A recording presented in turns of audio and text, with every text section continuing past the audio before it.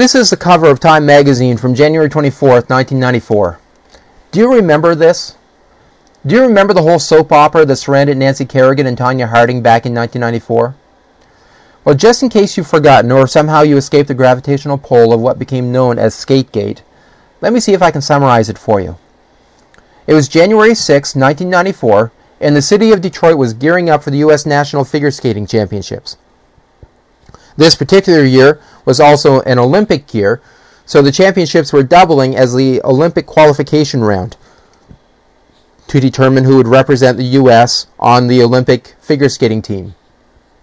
The favorite to win the ladies' competition was Nancy Kerrigan, who had also won back in 1993. In fact, she was expected to go on to the Olympics in Lillehammer, Norway, just a month later and challenge for gold there.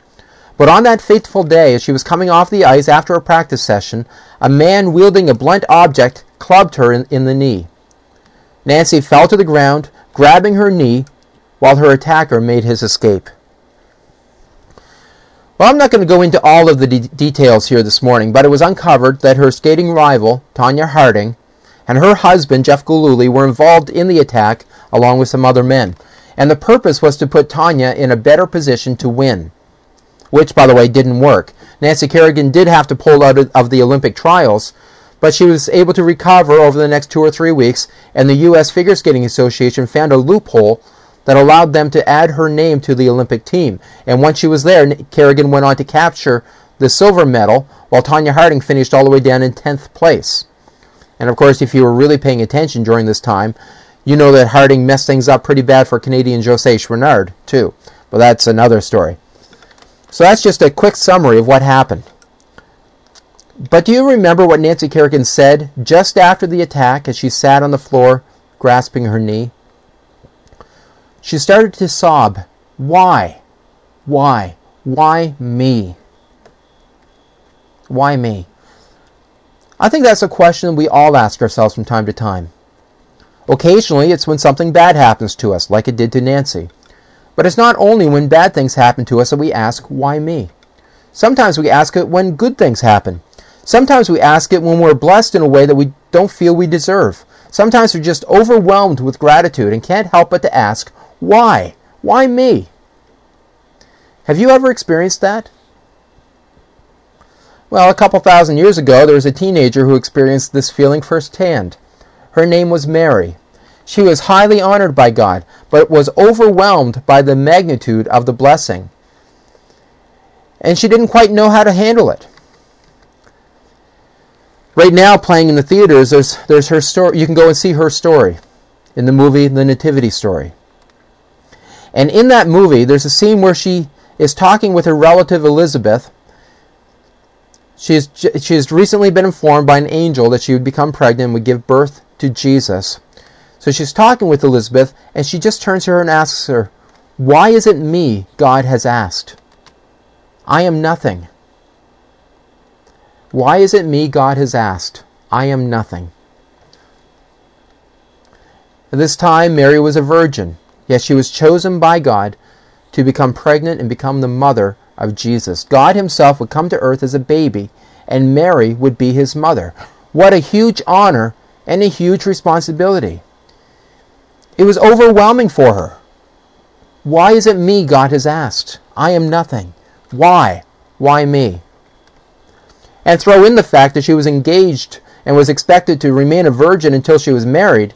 And while there were going to be complications, people wouldn't believe her, people would judge her, her own parents and her own fiancé would possibly reject her. And if they did that, then under Jewish law, she could even be executed by a stoning in the streets. Yeah, overwhelming is a good word. Why? Why me? Now, you're not going to be called by God to become his mother. That calling was exclusively for Mary. I feel pretty confident in saying that you're not going to receive that same calling. But you will be called. In fact, God has already chosen you for a specific purpose or purposes. He has a will that is specifically for you. In Romans chapter 12, verse 2, it says, don't copy the behavior and customs of this world, but let God transform you into a new person by changing the way you think. Then you will learn to know God's will for you. Underline those words, God's will for you. God has a will for you, which is good and pleasing and perfect. You have been chosen by God. Exactly what that means for you, I can't tell you. I wish I could. I really do, but I can't tell you that. That's something you have to work out between you and Him. But there are a few tips that I can give you to help you discover what God's will is for you. We're not going to spend a lot of time on these.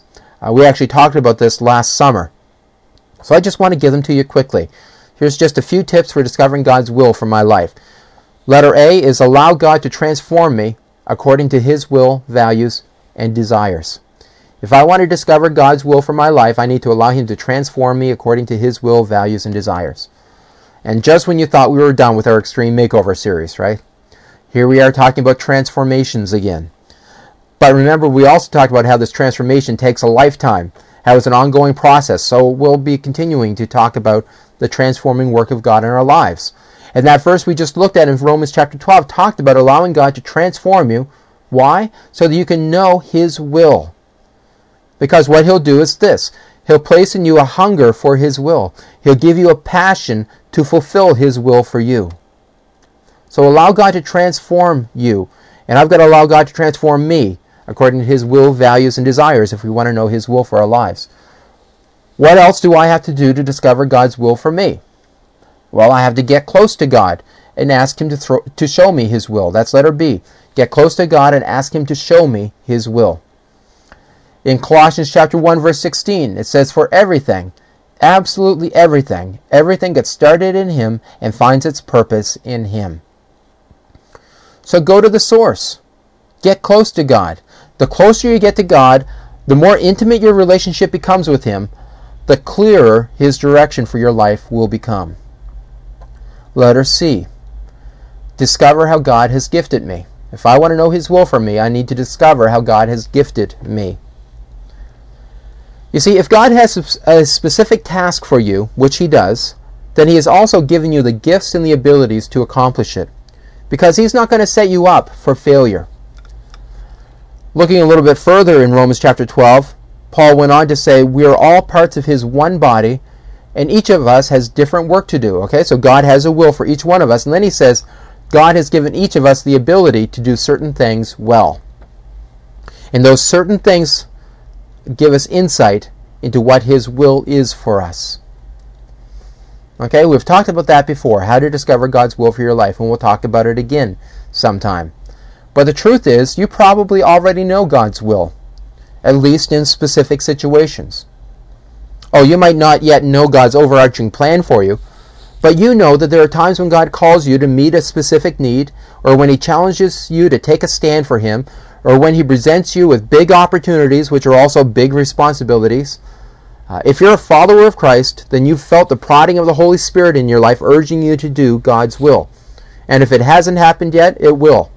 As you live for God, He will call you for specific tasks. Some will be relatively minor, and others may require a great deal of you. So what do you do in those times? Particularly when the task seems too big for you and the sacrifice seems too large, what do you do?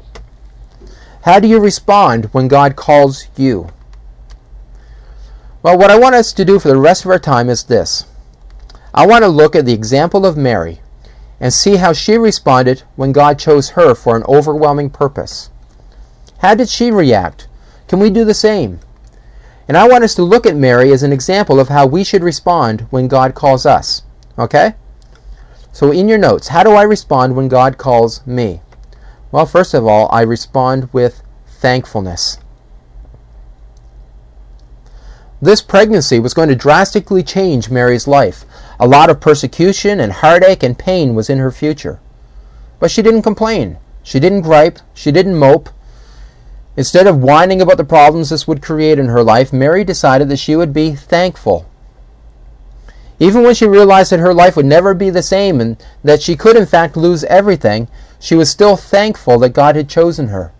And so she expressed it this way. In Luke chapter 1, verses 46 and 47, she said, "Oh, how my soul praises the Lord, how my spirit rejoices in God my Savior."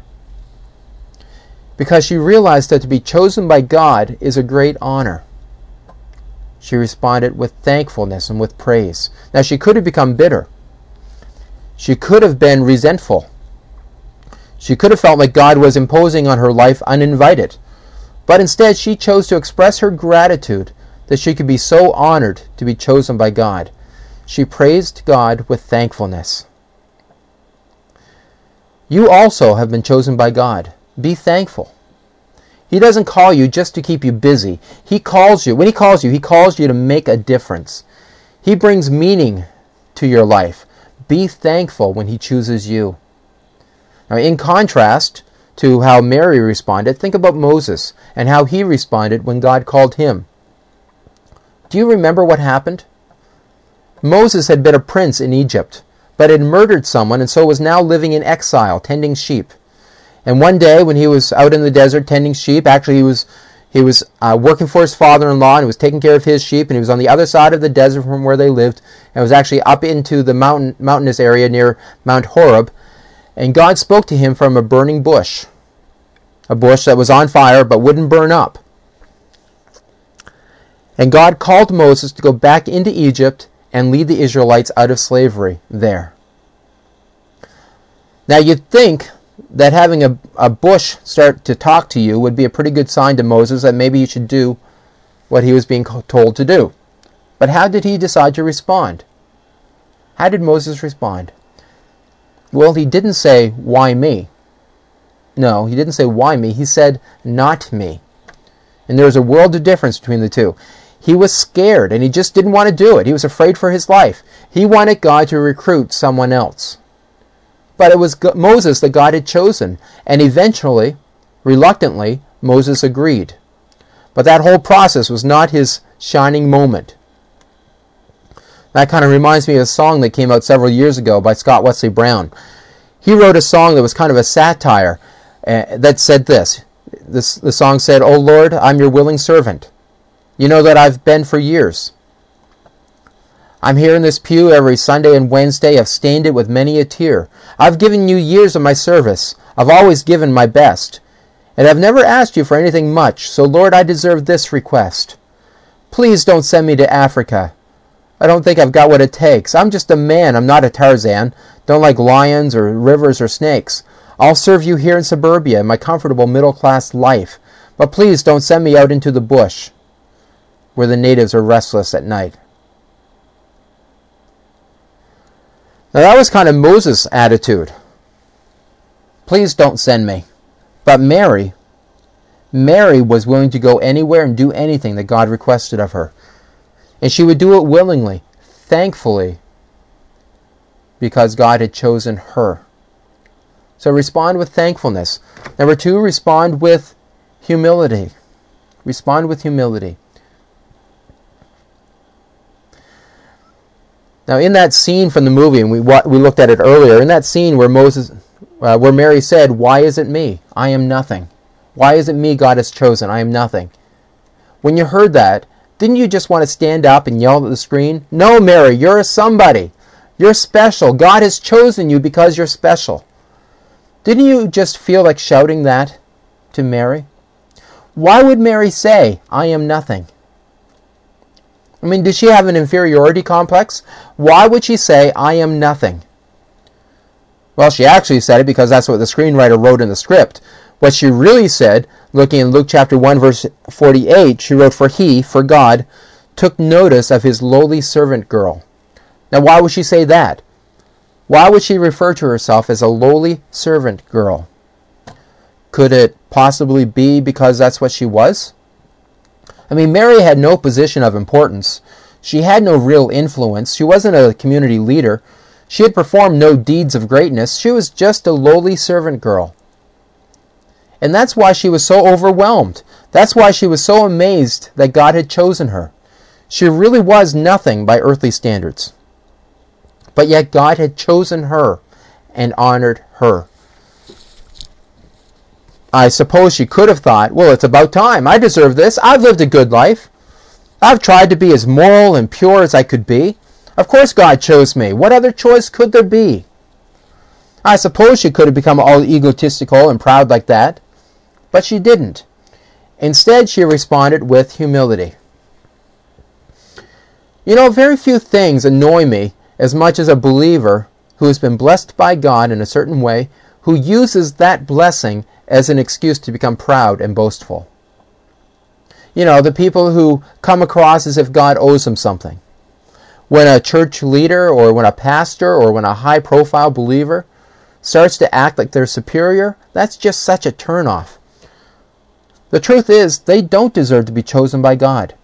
And they don't deserve the blessings of God. None of us do. Do you remember that old Saturday Night Live thing? I'm not worthy? Well, none of us are worthy. We could all say that. I'm not worthy. I'm not worthy of the blessings of God. I'm not worthy to be chosen by Him. Mary understood that. She understood that she wasn't worthy. She knew that she wasn't worthy to be chosen by God for such an honor. And that's why she responded with humility instead of pride. She recognized that no matter how good of a life that she could lead, and no matter how much power she could achieve, it would be nothing compared to the surpassing greatness of God. And when she realized that, there was really no option for her but to respond with humility. After all, God Himself was humbling Himself to become a man. And years later, the Apostle Paul would actually reflect on this when he would write in Philippians chapter 2, "Be humble, thinking of others as better than yourselves. You must have the same attitude that Christ Jesus had. Though He was God, He did not think of equality with God as something to cling to. Instead, He gave up His divine privileges. He took the humble position of a slave and was born as a human being." Jesus Himself was humble.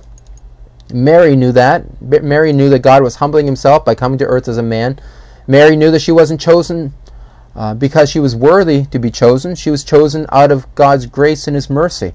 There was nothing about her that singled her out to be chosen by God. So she responded with humility. And you and I, when we are called, we should respond humbly as well. And thirdly, when we are chosen by God, we need to respond with obedience. Our obedience to God must flow out of a heart that is completely His, a heart that honors Him and that's filled with love and compassion, a heart that seeks after His will. I read a story a while back about a boy named Sammy. Sammy was riding along in the car with his mother, and Sammy was in the back seat, and like many young boys, he's becoming restless. So he keeps taking off his seatbelt, standing up and leaning over the front seat. His mother keeps telling him, "Sammy, sit down and put on your seatbelt." But Sammy doesn't sit down. "Sammy, sit down and put on your seatbelt, or we might get in an accident and you'll get hurt." Sammy still refuses to sit down. And finally, the mother reaches over the back seat with her right hand and pushes him down and says, "Now stay there, or I'll stop the car and spank you." Well, Sammy sat there this time. He sat there with his arms crossed and a scowl on his face. And after several minutes, Sammy spoke up and he declared, "I may be sitting down on the outside, but I'm standing up on the inside." Well, it took a while, but Sammy finally got around to obeying his mother, at least on the outside. But he never really obeyed his mother on the inside. He never obeyed her from his heart. But Mary did. Mary obeyed God from her heart. She willingly participated in God's plan for her. In fact, when the angel Gabriel first came to her and told her that she was chosen to become pregnant and give birth to Jesus, what did she say? She said, "I am the Lord's servant. May everything you've said about me come true." And it did. Now, did Mary have reasons not to obey? Well, maybe. Let's explore that for a minute. What reasons could she have had? Well, she could have had other plans for her life. Maybe she was looking forward to getting married and having children with her husband and living in a spacious home with a white picket fence and a two-car garage. Maybe she even planned to join the PTA. I don't know what her plans were, but I'm sure she had some. But do you know what God says about that? In Isaiah chapter 55, verse 9, God says, "For just as the heavens are higher than the earth, so my ways are higher than your ways, and my thoughts higher than your thoughts." He says, "I know that you have plans, but my plans for you are even greater." And He even promises joy and peace and fullness of life if we put His plans first. There have been several times in my own life when I've had to shelve my own plans in favor of God's plans, and there have been some costs along the way. But I wouldn't change that for anything. God's ways are higher than my ways. So maybe Mary had other plans. But she knew that God's plans were better. In fact, she could have quite possibly been familiar with that verse where God said, "My ways are higher than your ways." She could have known that. She could have had that verse memorized. So she could have had other plans, but she knew better than to use that as a reason not to obey. Or perhaps Mary was scared. We're going to talk about this over the next couple of weeks, but do you think Mary could have been afraid? I think so. In fact, I'm sure she was. But maybe she was reminded of what God had said in Isaiah chapter 43, verses 1 and 2. "Do not be afraid, for I have ransomed you. I've called you by name. You are mine. When you go through deep waters, I will be with you. When you go through rivers of difficulty, you will not drown.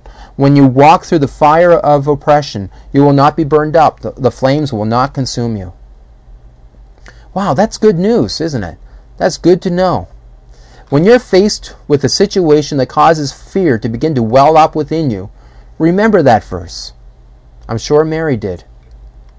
What do you think Mary might have felt like she wasn't up to the task? That the calling was just too big for her? And she'd be right to feel that way. And that's where faith and trust come into play. Because God may call you to something that's beyond yourself. In fact, He will do that. But He will make up the difference as well. What did the angel tell Mary? In Luke chapter 1, verse 38, Mary was told, "For nothing is impossible with God." So I'm sure that Mary had reasons that she could have used to not obey God's calling. But she knew that her reasons were really just excuses. And so she chose to obey regardless of the reasons not to. Now, my admonition for you this morning is this. Whatever God calls you to, whatever He has chosen you to do it with a heart of thankfulness, humility, and obedience. And sometimes that takes courage, but you can always trust that God has your best interests at heart. He will not call you to do something without giving you the ability to do it. And He will not call you to do something without there being a greater purpose behind it. You may not know what it is, but it's there. When He chooses you for a purpose. So let me ask you this. What if Mary had refused? What if Mary had refused to go along with God's plans? I don't really know if that was an option for her or not, but what if she could refuse and did refuse to go along with God's plan? What would be different? Well, I suppose God would have found someone else. I suspect Mary wasn't the only virgin in town. I sure hope not. I'm sure God could have worked something else out. But what would be different? I think the biggest difference would be that Mary would have never fulfilled the primary thing that she was chosen for. She would have faded off into obscurity. We would have never heard of her. We certainly wouldn't be talking about her here today. Or if we were, we would be talking about her as an example of what not to do. The biggest contribution of her life would have never been made. So let me turn that to you and to me. What will be different if we refuse? What will be different for you if you reject God's plan for your life? God has chosen you. He's chosen you to live for Him. He's chosen you to be His representative in this world. He has chosen you to make a difference. He has chosen you. In great and small ways, He has chosen you. Why would you ever want to refuse that? Mary knew that it was a great honor, and so she willingly participated in God's plan. And because of that, she knew that her life had meaning. In fact, she expressed it this way. In Luke chapter 1, verse 48, she said, for God, took notice of His lowly servant girl, and from now on all generations will call me blessed or blessed. And she was right. 2,000 years later, we're still talking about her. That's the legacy she has left. What kind of legacy will you leave? Will you be remembered as someone chosen by God who willingly participated in His plan? If that's a legacy you want to leave, then I'd invite you to pray along with me. You can just pray silently where you are. You can pray something like this. God, I'm available. Whatever you ask of me, I want to be willing to obey you. I trust your leadership in my life, and I'm thankful that you have chosen me. I know I'm not worthy, but I thank you for choosing me anyway. And I ask you to work your perfect will out in and through my life. In your name I pray. Amen.